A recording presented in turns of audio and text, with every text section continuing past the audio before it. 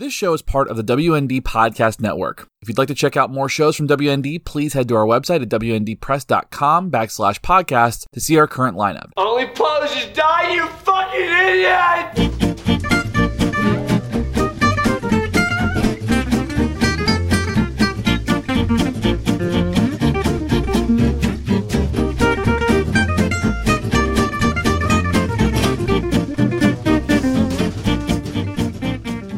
So last week, I took my mother to a concert.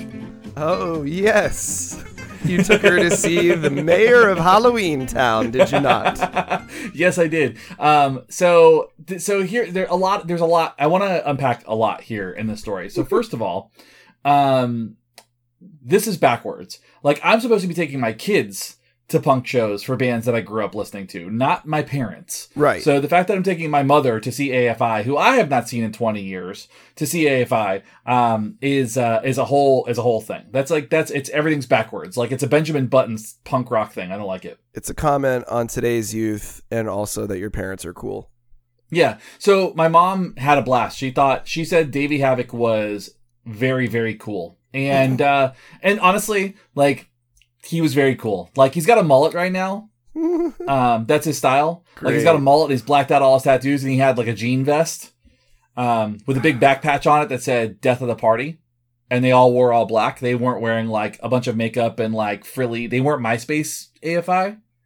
Well, yeah, because that's 20 years old. I know, but it's cool that they've moved beyond that. So they were very cool, and they were also very good. So they opened with Strength Through Wounding. Really? Yeah. That's a surprise. I would not have guessed that. And they ended with Days of the Phoenix. That was their last song. They played Wester.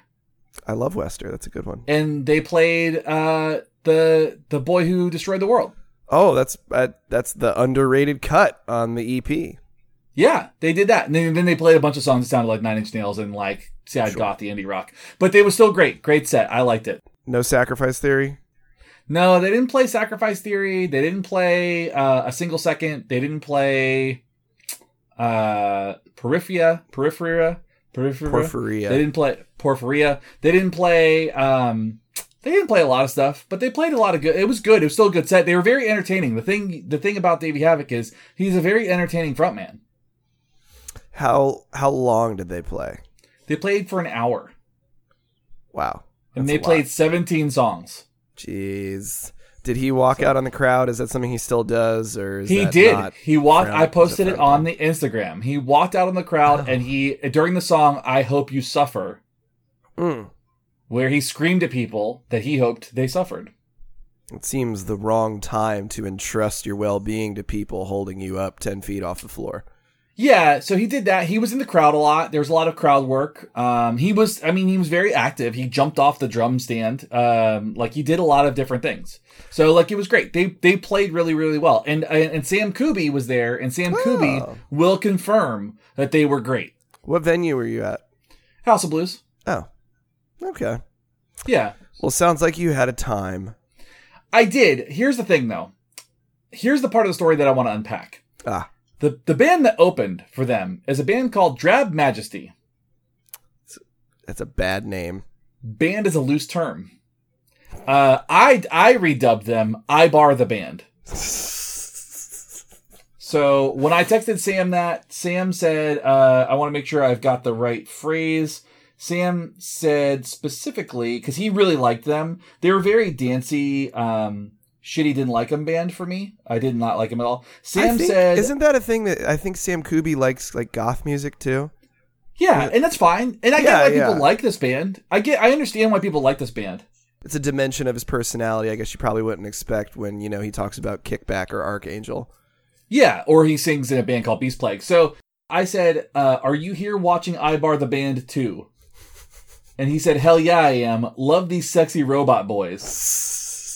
So that's kind of the experience. Two dudes in blonde wigs, sunglasses, the suits. My mom had several comments about this. However, the story goes like this. My mom on the way to the show told me that the worst concert that she ever went to was the Black Crowes when she saw them, because they didn't play any hits and they played a 3-hour jam session. Yeah, that's That is just disrespectful to your audience. She said specifically, it is the worst concert that I have ever been to. After watching Drab Majesty, she said, this is the worst concert I've ever been to. And then AFI played, and then she was happy again. But she also said when they started, so she's about to score another one. When they started playing, it's a lot of synths and a lot of like smokes machines, and there was only two people. There was a guitar player and a keyboardist, and they start playing, and she turns around and looks at me and goes, "This sounds like the 80s." And I said, "Yeah, it does." And she goes, "We already did the 80s once. It sucked then. We don't need to do it again." Yeah, I thought that was great. So score 2, or at least 3 for Peanut. So it was a slog to get through them. I did not like them. I'm glad other people liked them. But AFI was great, and I'm glad that I got to see them, and I'm glad I got to take my mom to see them. Just 2 bands? Yeah, that's it. We were out of there by like 10:30. Wow. That's I would go just for that feeling of being able to leave before 11 o'clock. It was worth it all the way around. Wow. That sounds like a fantastic time. Yeah, it was great. It started at 8 and was done by 10:30. Woo! God, if everything could be like that, I don't even know what I would do with myself. Yeah, I also ran into Clark. Oh, Clark was there. Yeah, Clark was there. Hi, Clark. Clark got in for free, but said that one of his friends flew down from Cleveland to see the show, and was not able to get tickets on time, and paid $150 to see to go to the show. You know how much I paid? How much? $25. I got 20. It was because it was a sold out show, and I got to see AFI for $25. It was great. How'd you do that? What, did you kill someone in the parking lot? Yeah, I killed someone in the parking lot. So I'm now Andrew Stevenson. Okay. No, I got tickets early before Ticketmaster got a hold of its dynamic pricing. You're Brian Lefebvre. I'm Brian Lefebvre now these days. That's my mom. My mom's Brian Lefebvre.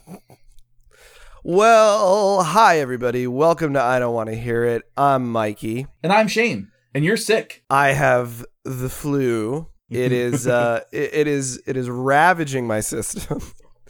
Finally, I'm actually a lot better than I was a couple days ago. So it has taken from me because we had tickets to see UFC this Saturday, this past Saturday, and we couldn't go because I couldn't get off the couch. And Lou graciously sold them rather than go without me. Oh, that's nice. But I wish he would have taken you and then put you in the ring. Yeah, just beat my dead body across the canvas. That would have been perfect to help me feel better. But your body would have focused on other things. I'm taking it easy because this weekend we're going to see Lewis Black. Oh, yeah. Okay, that should be good. And, you know, we're going to see the Trans-Siberian Orchestra, too. Good. The weekend after next. It's going to be pretty wild. Busy. I'm all over the place. So I got to take care of myself. So you got to take care of yourself. At any rate, guys, we haven't done a deep dive in a hot minute, and we thought this would be a fun one to get back into the groove with. So today is part 1 of what I goddamn hope is only 2 parts of our deep dive on the one, the only Trustkill Records. Mm-hmm. Yep, that's the thing we're doing today. I don't know how we landed on Trustkill of all the things. Because when we were driving home from Amon Amarth, I was thinking to myself how we hadn't done a deep dive in a while and how those are usually our best episodes. And what were we going to do? And Trustkill just seemed to have the most fodder for us to talk shit. Sure. Which is the majority of what this episode is going to be. It's going to be insulting because Trustkill Records, in hindsight, not good. Not good. No, there's some gems. There's some gems, but it's like in Jurassic Park 3 where there's the giant pile of shit and they have to find the satellite phone in it. Like there's maybe like 1 or 2 satellite phones that are like helpful or useful in this giant pile of shit that is Trustkill Records. Yeah, there's a few gems that still stand up today, but they are few and far between. All right, so since I'm basically falling apart, we're going to dispense with any extraneous segments, and we're going to get right to the deep dive.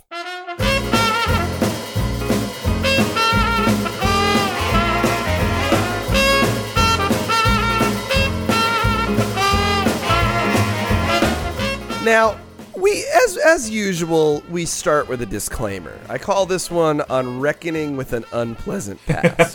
Nice. It's that time, dear listeners. That time when we finally peel back the gummy, scrummy layers of a rotten thyme onion best left alone to poke and prod at the singy, screamy infestation beneath the folds. We're going back. We're going back to the time of neck armor, kick pants, shotgun blast haircuts, t-shirts that would cut off the blood supply to your limbs. Back to when LiveJournal ramblings were somehow put to music, poorly, and everybody sang along like a bunch of clapping seals and just loved it. Mm-hmm. We're going back to a simpler time, a stupider time, a time when it seemed that all the kids of our musical generation received a collective head injury that made such pedestrian, suburban, wimpy, wormy, simpy drivel listenable. For a time, anyway. A bad time. Yeah. Yep. We're going back. We're going back to the early 2000s. Ugh. Back to the days when metalcore was neither metal nor hardcore, but we all thought it was. And the vehicle of choice to take us there, Trustkill Records. Yep. So join us, dear listener, as we loose the swoop-haired Old Navy-clad horrors of a past mercifully lost to forgetfulness and dishonesty. Pray they do not find you where you lay your head. Let the madness begin. That was a really good intro. I like that. Fitting. So, Trustkill Records was a metalcore record label. Some would say the metalcore record label, because there was, we had Victory, but they were a different caliber. Eulogy and Ferret hadn't started yet, and there were a million smaller labels, but who gives a shit about any of those? It doesn't matter. Trustkill was a metalcore label that was founded in 1993 as a fanzine by one Josh Grabel. Yeah, I think it's Grabel. I think we're going to go with that enunciation for this entire series. So Grabel. This was a common event back in the day. Labels springing out of some other endeavor, most notably Lookout Records being birthed from a zine in the late 80s. Trustkill became a record label officially in 1994 from Grabel's dorm room and at Syracuse University, probably gross, with the label's first release being an Embrace tribute comp. Odd way to start. That's weird. That's like a strange thing to start with. And somehow featuring some of the biggest underground names in punk and hardcore at the time. Some that went on to go to major labels and be on the radio and be on MTV. Oh yeah. It's a hell of a track listing.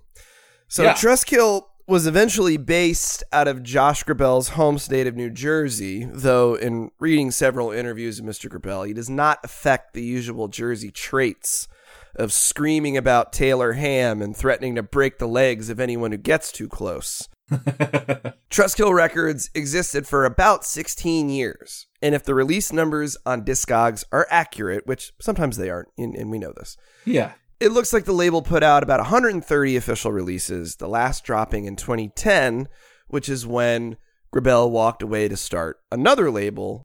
The label was called Bullet Tooth, his new one. I don't know what they're doing now. I haven't gotten that far in my notes.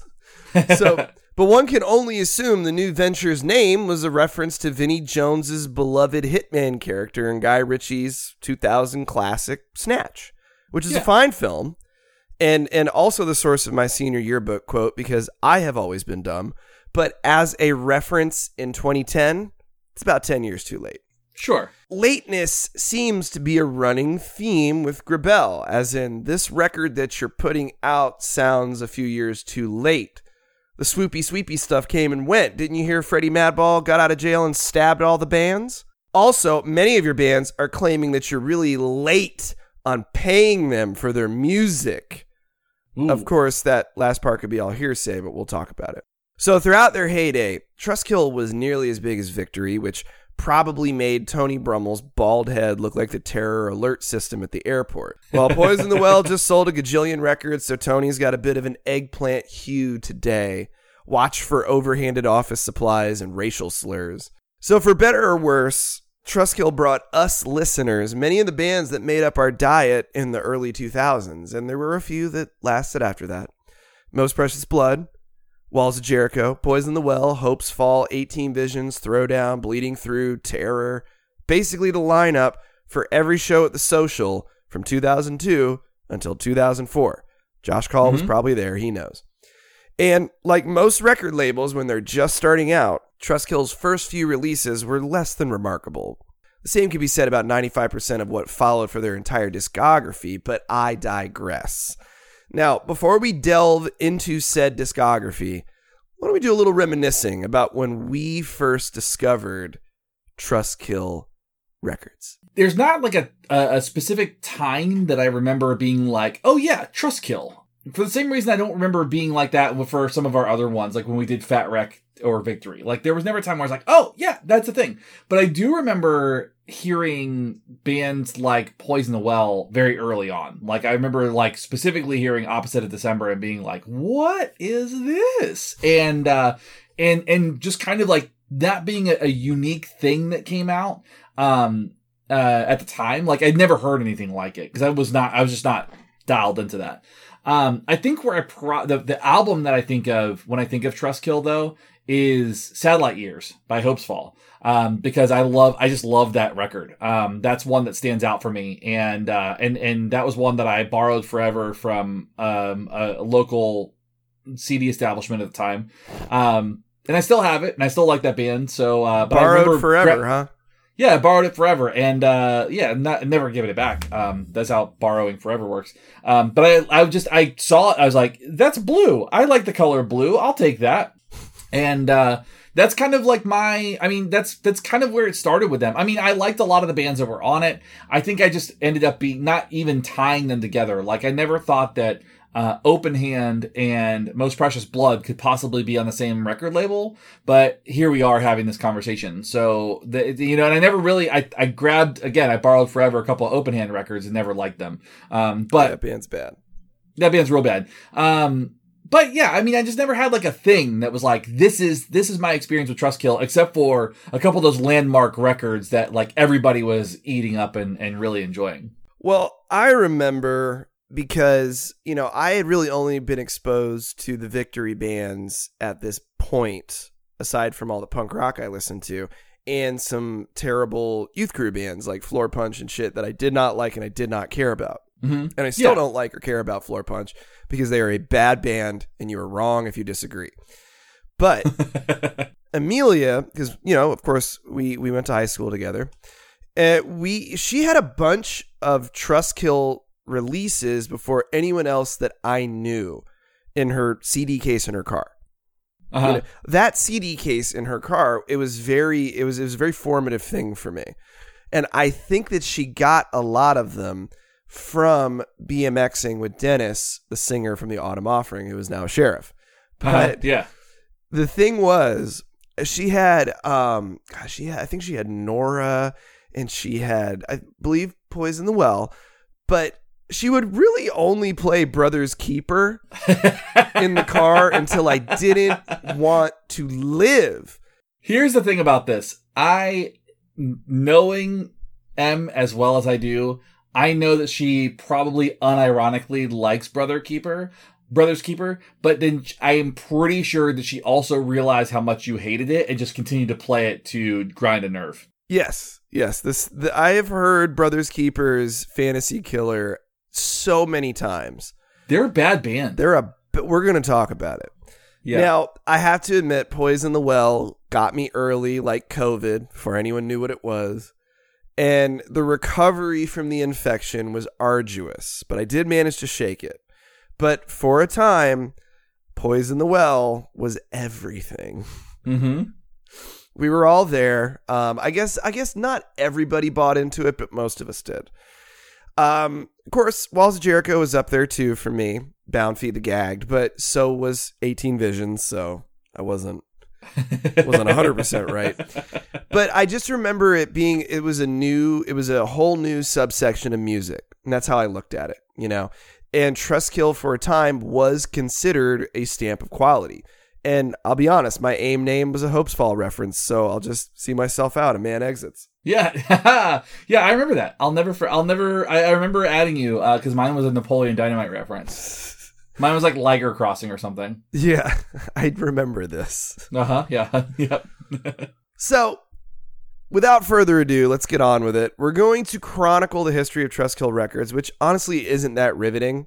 It was sort of like Death Wish, where we're just mostly going to talk about the releases because there isn't that much of a story except for the early days when it comes to Trustkill Records and all the bands that may have been ripped off. But that's kind of what we're going to do. So let's go ahead and get started with the beginning.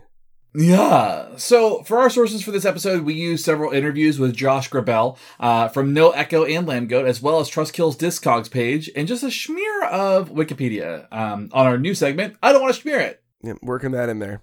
We're not doing that. Now, as we said, Trustkill Records was started by Josh Grabel in his Syracuse University dorm room. Grabel was roommates with Jason Jordan, who ran Watermark Records, a label started out of Philly that released such early 90s indie groups as Tennis and Rain Still Falls. Woo!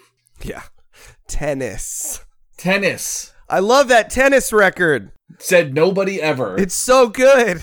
What? I bet Tennis is probably really good, too. Yeah, you would say that.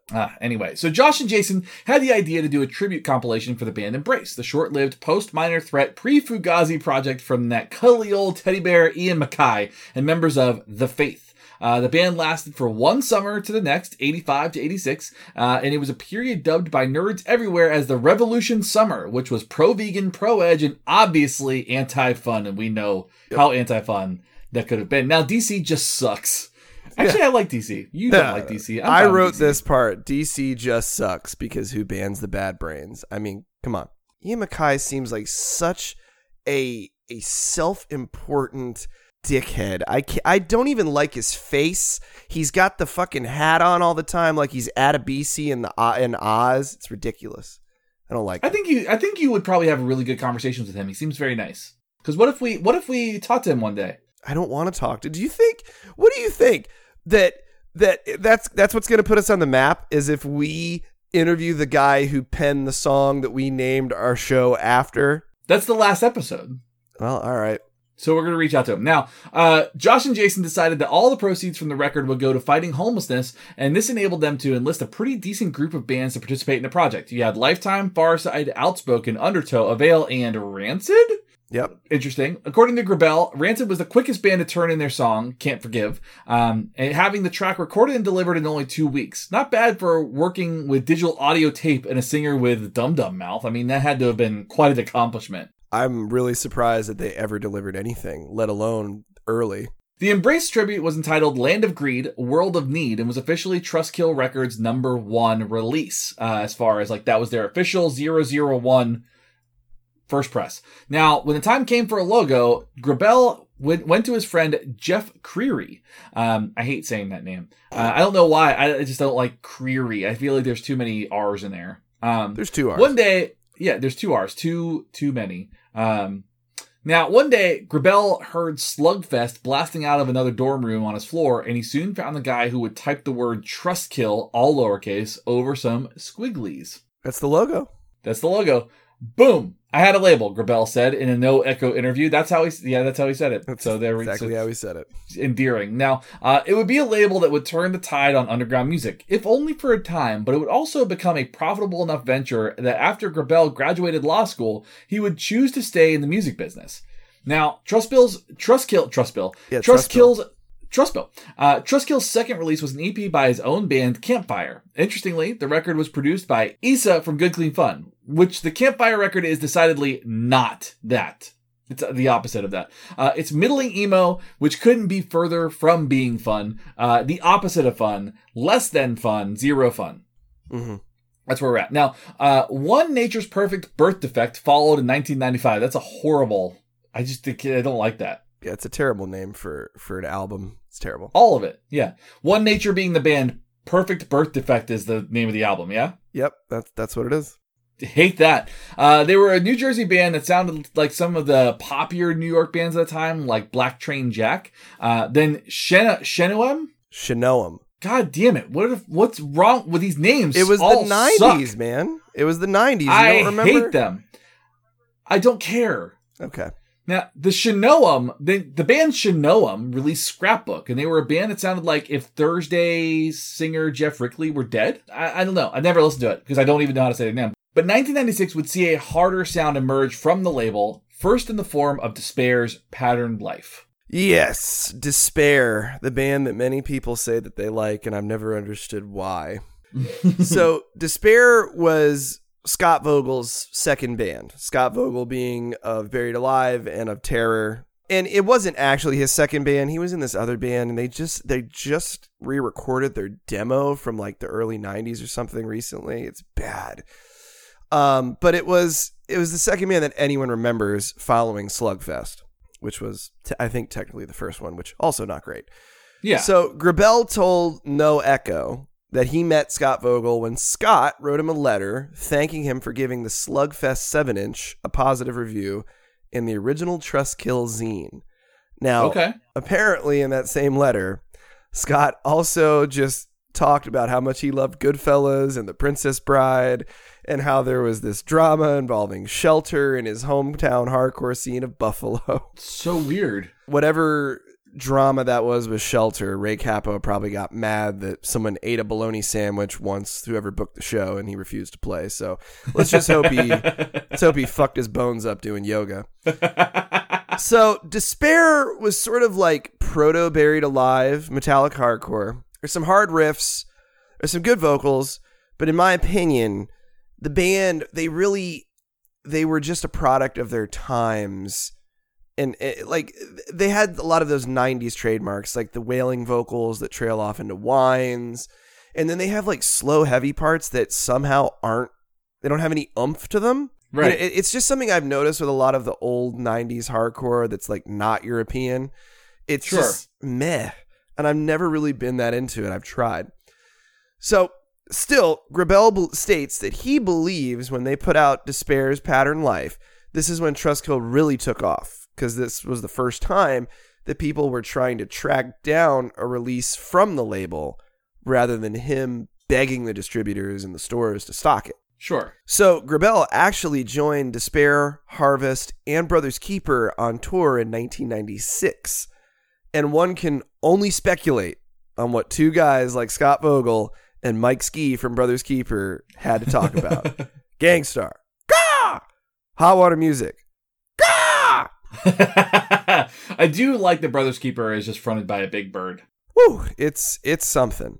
So Harvest and Brothers Keeper, they would be two bands that after Despair solidified Trustkill not as the early indie sort of melodic shit that Josh Grabel was putting out, but solidified them as an early 90s metalcore force to be reckoned with. Mm-hmm. Now Harvest, they hailed from Minneapolis and they formed in 94. They were one of the early progenitors of the 90s metalcore sound, and Trustkill released most of their records. The first one they did for them was the Incision 7-inch in 96, which was only 2 songs. The band did release an EP with Ferret earlier that same year, but that's Ferret and we'll get to them one day and who cares. It is true that without Harvest, we probably wouldn't have gotten, X number of bands, but they were just never a band I could really get into. I remember when I had joined Axis, Pat and Josh were obsessed with Harvest. And I thought we would have been better just ripping off Buried Alive riffs like we did on the 7-inch. And then Pat got into Breach, and then even God couldn't save me then.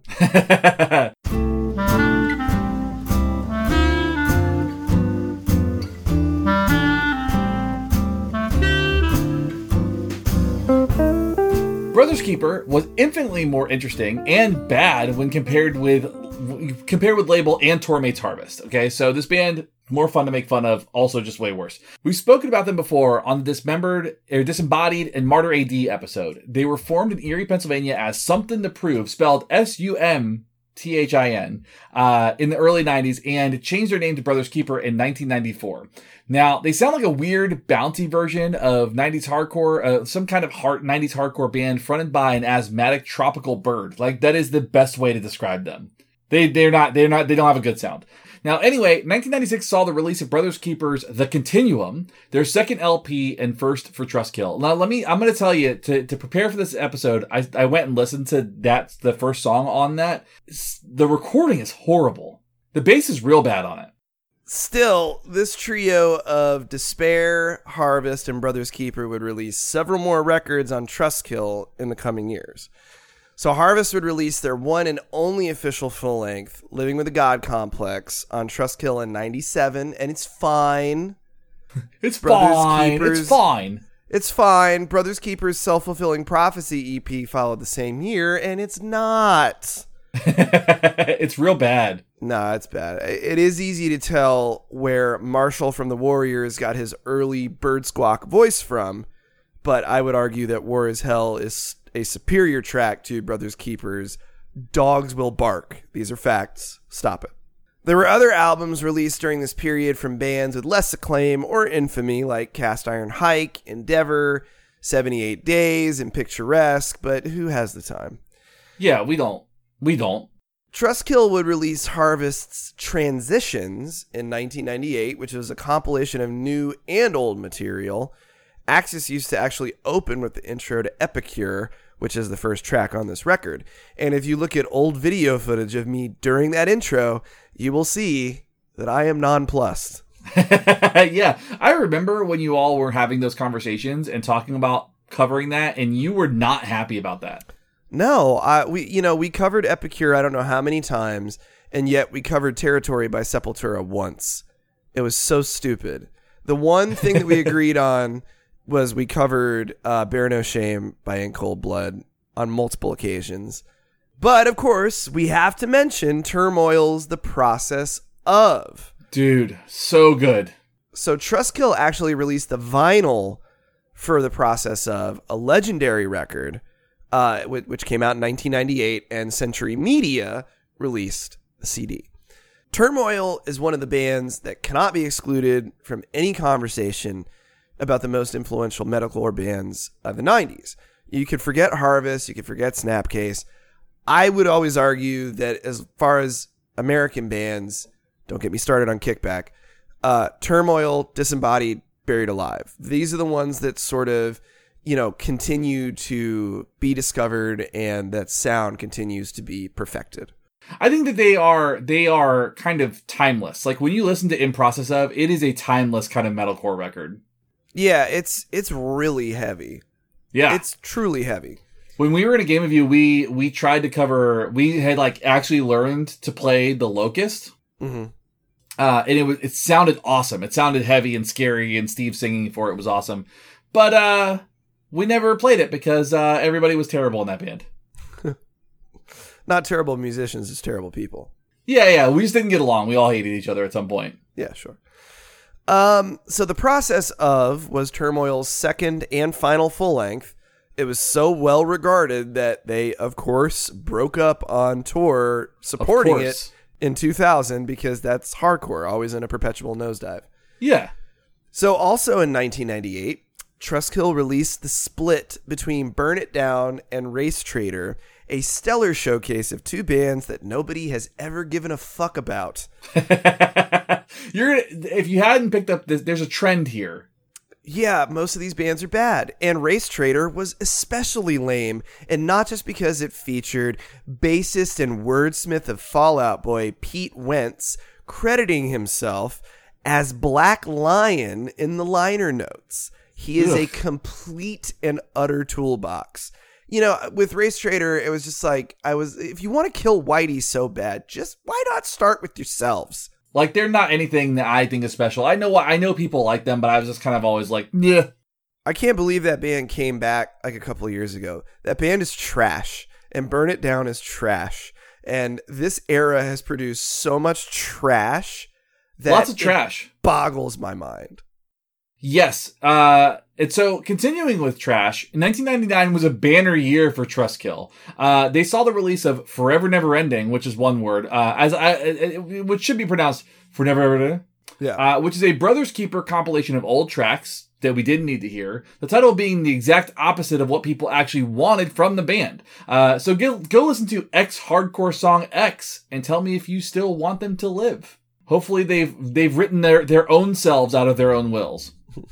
Now, the same year, Trustkill would also release Nora's similarly titled Never Ending You Line. One word. All one. Yeah, it's just Never Ending You Line. Yep. What are they trying to say? I have no idea. I never understood that one. I liked the one Nora record that was called Kill You for $1. Nora was actually, they got back together like everybody else. So Nora is a metalcore band from New Jersey. that tells me I don't need to hear him. Their claim to fame was that lead vocalist Carl Severson founded Ferret Records, a label with a similar roster to Trustkill, but with arguably better bands. Yeah, like I said, one day we'll get to that. Nora really isn't that bad of a band, according to Mikey, and Ferret also had Every Time I Die for much of their career, and I don't want to hear it, which is like specifically that band, and I don't want to hear it approved classic band like them. Now, the label also had Scarlet, which rules. Remembering Never, never really cared. But they got much better after Mean Pete stopped singing and just screamed. And The Great A Life Once Lost also agreed upon that that's a good band. Yeah, Ferret had a pretty decent roster, man. They also had Boys Night Out. Okay. Which I like. So, what, you don't like them? We've had this conversation. Okay, all right.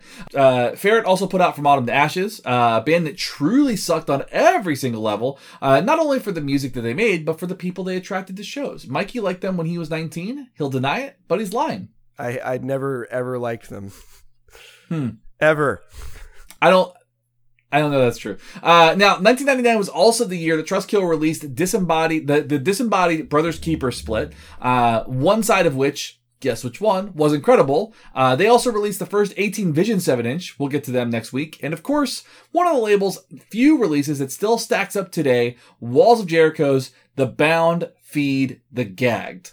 Now, Walls of Jericho formed in Detroit in 1999. And yes, they had a female singer who could kick the shit out of you with her goddamn pipes. And we mention this only because it seems to be all that anyone remembers of this band for, I don't know why, which is ridiculous because this band is good. Yeah, the riffs were crushing, but female singer, and you know that everybody back in the day was like, oh dude, she's like in a hardcore band and she's hot and like she sounds awesome. It's just, that's all anyone ever knew about this band. Right, which I'm sure she's also probably tired of talking about. I'm sure. They suck now, but... Yeah, but this album is good. The band's debut full-length was unfuckwithable metalcore of the highest order. No gimmicks, no tricks, just bludgeoning riffs and throat-shredding vocals. It is good stuff. It is a seminal hardcore record. Yeah, I mean, her vocals would have been remarkable whether she was a female or not, because she was able to, like... She could run the gamut. She could shriek. She could bark, and she actually sang on one of the songs, "Angel," I think it was. So she was just an all around good vocalist, and anyone that can do that, I don't give a shit who you are. But at any rate, compared to their label mates, Walls of Jericho were completely unique, and not just because their vocalist was named Candace. There was a ferocity to their music that a lot of the up-and-coming metalcore bands lacked. You know, obviously Scott Vogel would make up for it in later years, but Despair, Harvest, Brothers Keeper, these bands didn't have this ferocity. Maybe it was because it sounded like the people in Walls of Jericho actually listened to metal and were competent songwriters and not wimps, because... as we say here on I Don't Want to Hear It, Vimps shall die and only Venom was real. Or perhaps it was because by 1999, the dreaded plague of Singy Screamy had descended full force, and the leaders of that noxious movement, a contaminating of the aquifer, if you will, they were not to be deterred. They would roll over everything in their path to emasculate and gumbify heavy music forever. Like, so just real quick, genuinely, I think that this is the thing that brought about the MySpace era and like MySpace emo. And like, I feel like it's because of this stuff that you had like all of the shitty things that happened for the next like 10 years after this. I mean, truly. Seriously, without this band that we're about to talk about, who put Trustkill Records on the map, music would have been completely different and better. Yeah. Josh Grabel compared the moment he first heard this band, which has still unnamed. He first heard them to that scene in Back to the Future where Michael J. Fox is playing Johnny B. Good on stage, and Marvin calls Chuck Berry to listen to the performance over the phone. Uh-huh. This is what Grabel said in a No Echo interview. Matt Fox from Shai Hulud called me from the studio where they were finishing up their record and was like, dude, You gotta hear this. If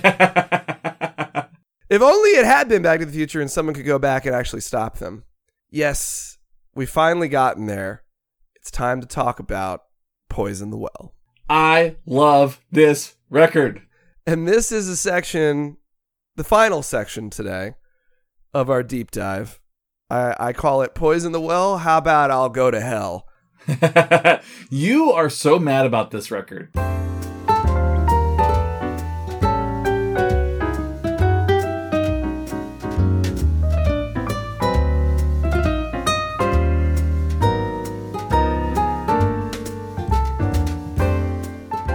Truth time. I loved this band. I already said it. For about a year and a half. As I've said before, this sub-genre of this particular metalcore, it's like the only genre of music I've ever felt embarrassed to have liked, because I'll still proudly claim Fury of Five, Ugh. Real Big Fish. Sure. I'll even claim Riddlebox and The Great Malenko really aren't bad albums as far as circus rap goes. Yeah, I mean, we have already established on the show that Juggalos are good people. We know this. But I claim Poison the Well with no pride or dignity. Okay. Poison the Well formed in 1997 in Miami under the name Doubting Thomas. Woo. Later that year, they changed their name to An Acre Loss. Now, the band toured on a demo in 98. Probably played the church before we showed up. Yeah. In fact, I'm almost positive they did. Released a split with the surprisingly decent Promise No Tomorrow that same year. And then put out their first official EP, Distance Makes the Heart Grow Fonder. First with Good Life and then with Undecided. Sure. Two record labels that we've gotten to the bottom of the barrel if we're going through the Good Life discography. Yeah. There were a series of member changes, don't really care, before settling on the lineup that recorded the band's, admittedly, legendary full-length debut for Trustkill Records. The Opposite of December, a season of separation. You know what? I'm learning more and more about you as we do the show. You just don't like poetry. But this is bad poetry. This isn't like poetry where you bare your soul. This is like high school poetry. Yeah, but you don't like Walt Whitman either, so I don't even want to hear it. I don't want to hear that. The fuck do I care about Walt Whitman? What has he got to tell me? You don't want to read Leaves of Grass? That sounds riveting. Now, The Opposite of December was 9 tracks of fairly competent, metal-tinged, something close to hardcore, but it was weighed completely down with the melodic sensibilities of a 12-year-old and weepy, whiny, just horrifically embarrassing lyrics about unrequited love and heartbreak and sleeping on paintings. I've said it before, the whole thing, why doesn't she like me? Because you spend all your day writing tone-deaf love ballads instead of cooking dinner or shutting off the PlayStation when she gets home from work. Why don't you wipe your lips, you child? You wouldn't have to subject us to this nonsense if you would just get your shit together. The singy, screamy era, and this should come as no surprise to anybody who's listening right now, because I'm talking, it was truly a toxic time in hardcore. I think that this nonsense, this sort of like ultra poetic, unrequited love, guys were emboldened by this. This was like a proto incel thing in hardcore. This was like the hardcore's version of incels. Absolutely. How many people did we hear bad shit about? The things that they would like talk women into doing, the things that they would, they were real sneaky about it. I think that men were emboldened by this type of nonsense, and I think it was probably more harmful than certain 3-letter crews of meatheads. Yeah, agreed. I mean, the number of women who were probably taken with this woe is me crap, and it's not their fault. It's just, it was weaponized, I would honestly rather get a saw blade thrown at me during a Bad Luck 13 set than ever hear Nerdy again, but I have digressed. I listened to Nerdy today. It holds up. It's good. You know what? Even though I wrote that, I have listened to it within the past 24 hours, and I hate it. You're just sick. It's not because I'm sick. Have you actually listened to the lyrics? Yeah, they're bad, but there's plenty of bands that have bad lyrics. Biohazard has bad lyrics. Biohazard's lyrics are way better than Poison the Well's lyrics. I will go to my grave with that. Gridiron's lyrics. Way better. Bullshit. Clever, tongue-in-cheek. They're having fun with it. This is not fun. There's nothing fun about it. It's just supposed to be fun. It's just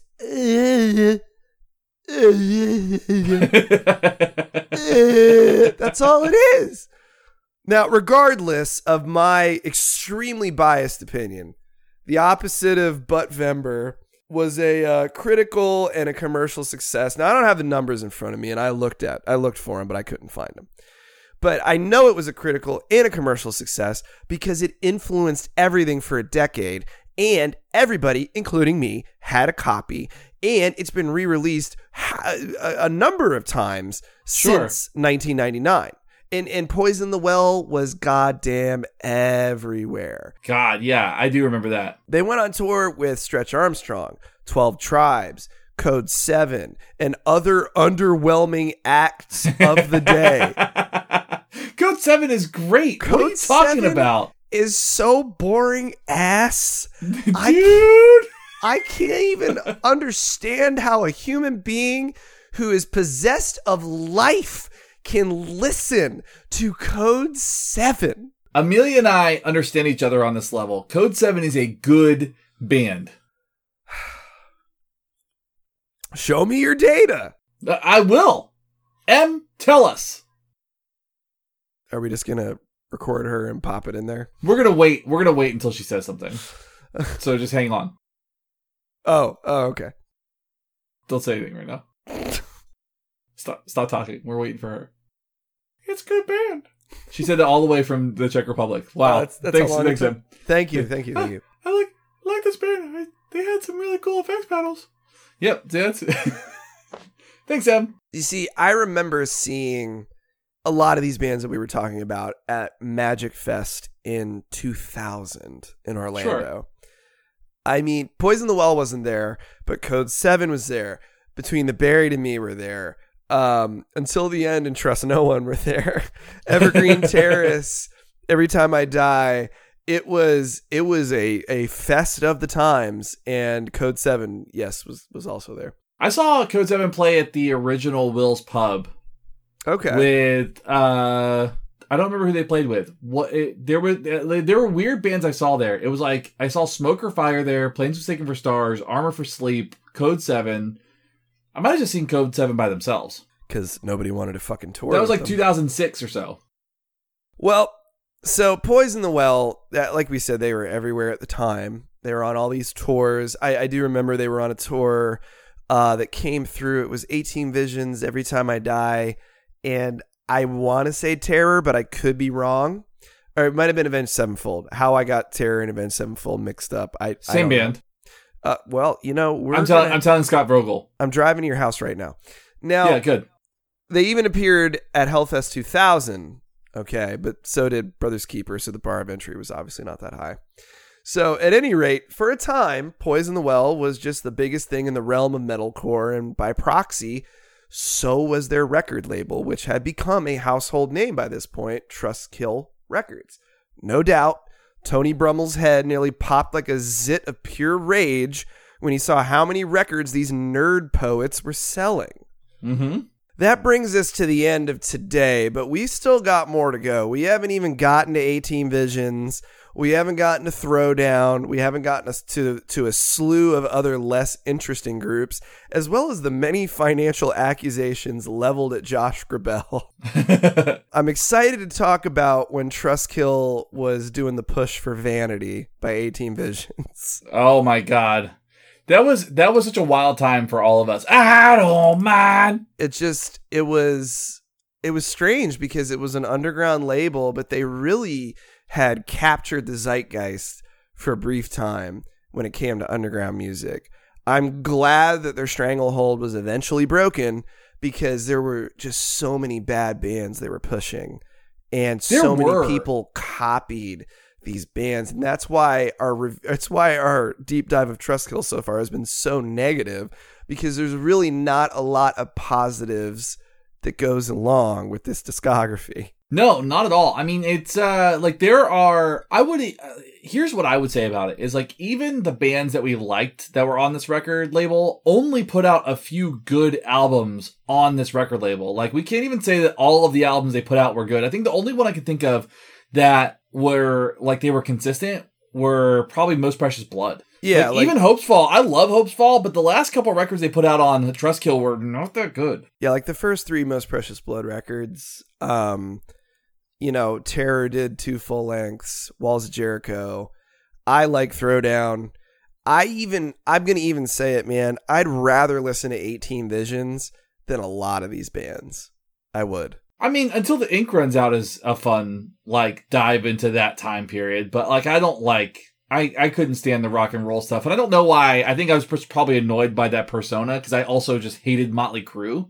So, like, I feel like they wanted to be Motley Crue so bad, but they just didn't do enough coke to get there.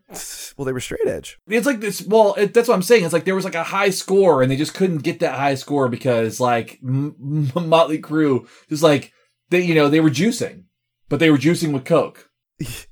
I can say that 18 Visions, some of their shit, I still can dig on it. The new couple new songs I heard when they put them out were heavy as shit. No, they were great. I'm not even trying to dog 18 Visions. Like I even liked some of the like shitty rock and roll stuff. I just didn't get into them at the time. Like I can't listen to Vanity, but like the self-titled one they put out has some good like radio rock bangers. Yeah, I mean they eventually tried to just sound like Velvet Revolver, but they did it better. Because Scott Weiland he wasn't long for this world, that poor guy. No. But anyway, we'll get to all that next week because I feel like I'm going to pass out. Yeah, you need to sleep. You need to like just chug a bottle of NyQuil and sleep for a couple days. Well, you don't need it. That's called drug abuse, Shane. Well, when I take NyQuil, I just sip from the bottle. Of course you do, because you're a bear. There's no dosage for adult bears. Like nobody's putting that like those directions on a bottle of NyQuil. Oh no, I'm gonna have my little cap full or whatever the thing that comes with it. You know, the little medicine cup. I'm gonna down. Do you really measure it out like that? I put it in the cup. Yeah, I take a shot of it and I go to sleep for 10 hours. You're misusing it. I'm using it the directed amount. You're telling me to drink it like I'm fucking Lil Peep over here, and I'm gonna end up dying. Choking on my own neck. And I don't even have any hit songs that could live beyond my shitty body. That's fair. I mean, but we do have 200 episodes of the show that will live forever. What a legacy it is. Yeah, you need to sleep. You're cranky. All right, so let me... I also really enjoy calling you cranky. Shout out the patrons. Can we do that? All right.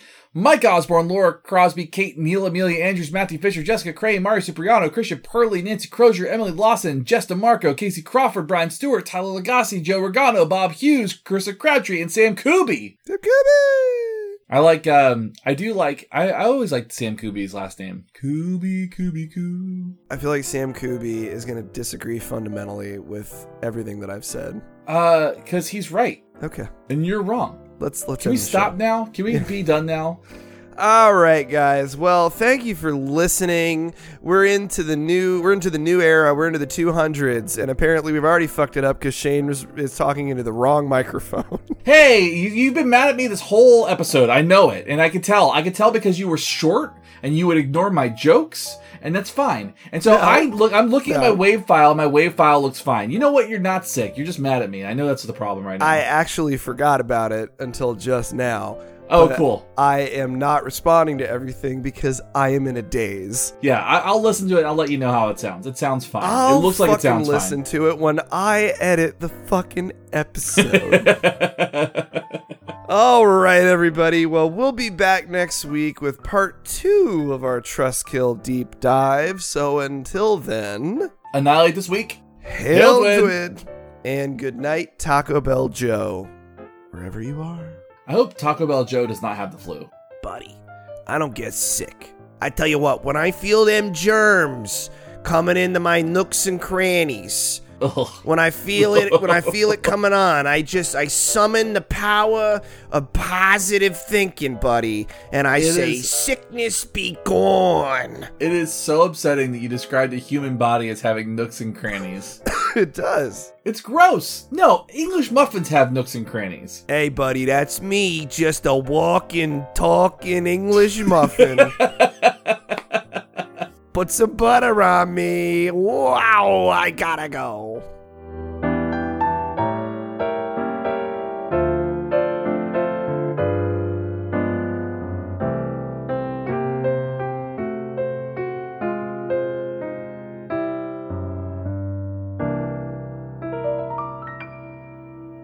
If you want to find us on social media, you can find us on Instagram at I Don't Want to Hear It Pod. You can find us on Twitter at IDWHI Podcast. You can find us on Facebook at I Don't Want to Hear It Podcast. Check out our website at IDon'tWantToHearItPodcast.com. And if you follow the link, it came from the beach. You can hear all our old bands and the bullshits that we did. You can check out our publishing company at WNDpress.com. And if you would like to submit a work or get published with us, you can email us at info@WNDpress.com. If you'd like to reach the show, you can email us at IDWHIpodcast@gmail.com. Send us your feedback, send us your information, let us know what you think.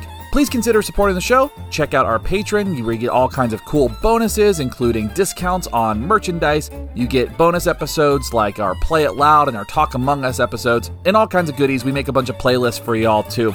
Find us. It'll be great.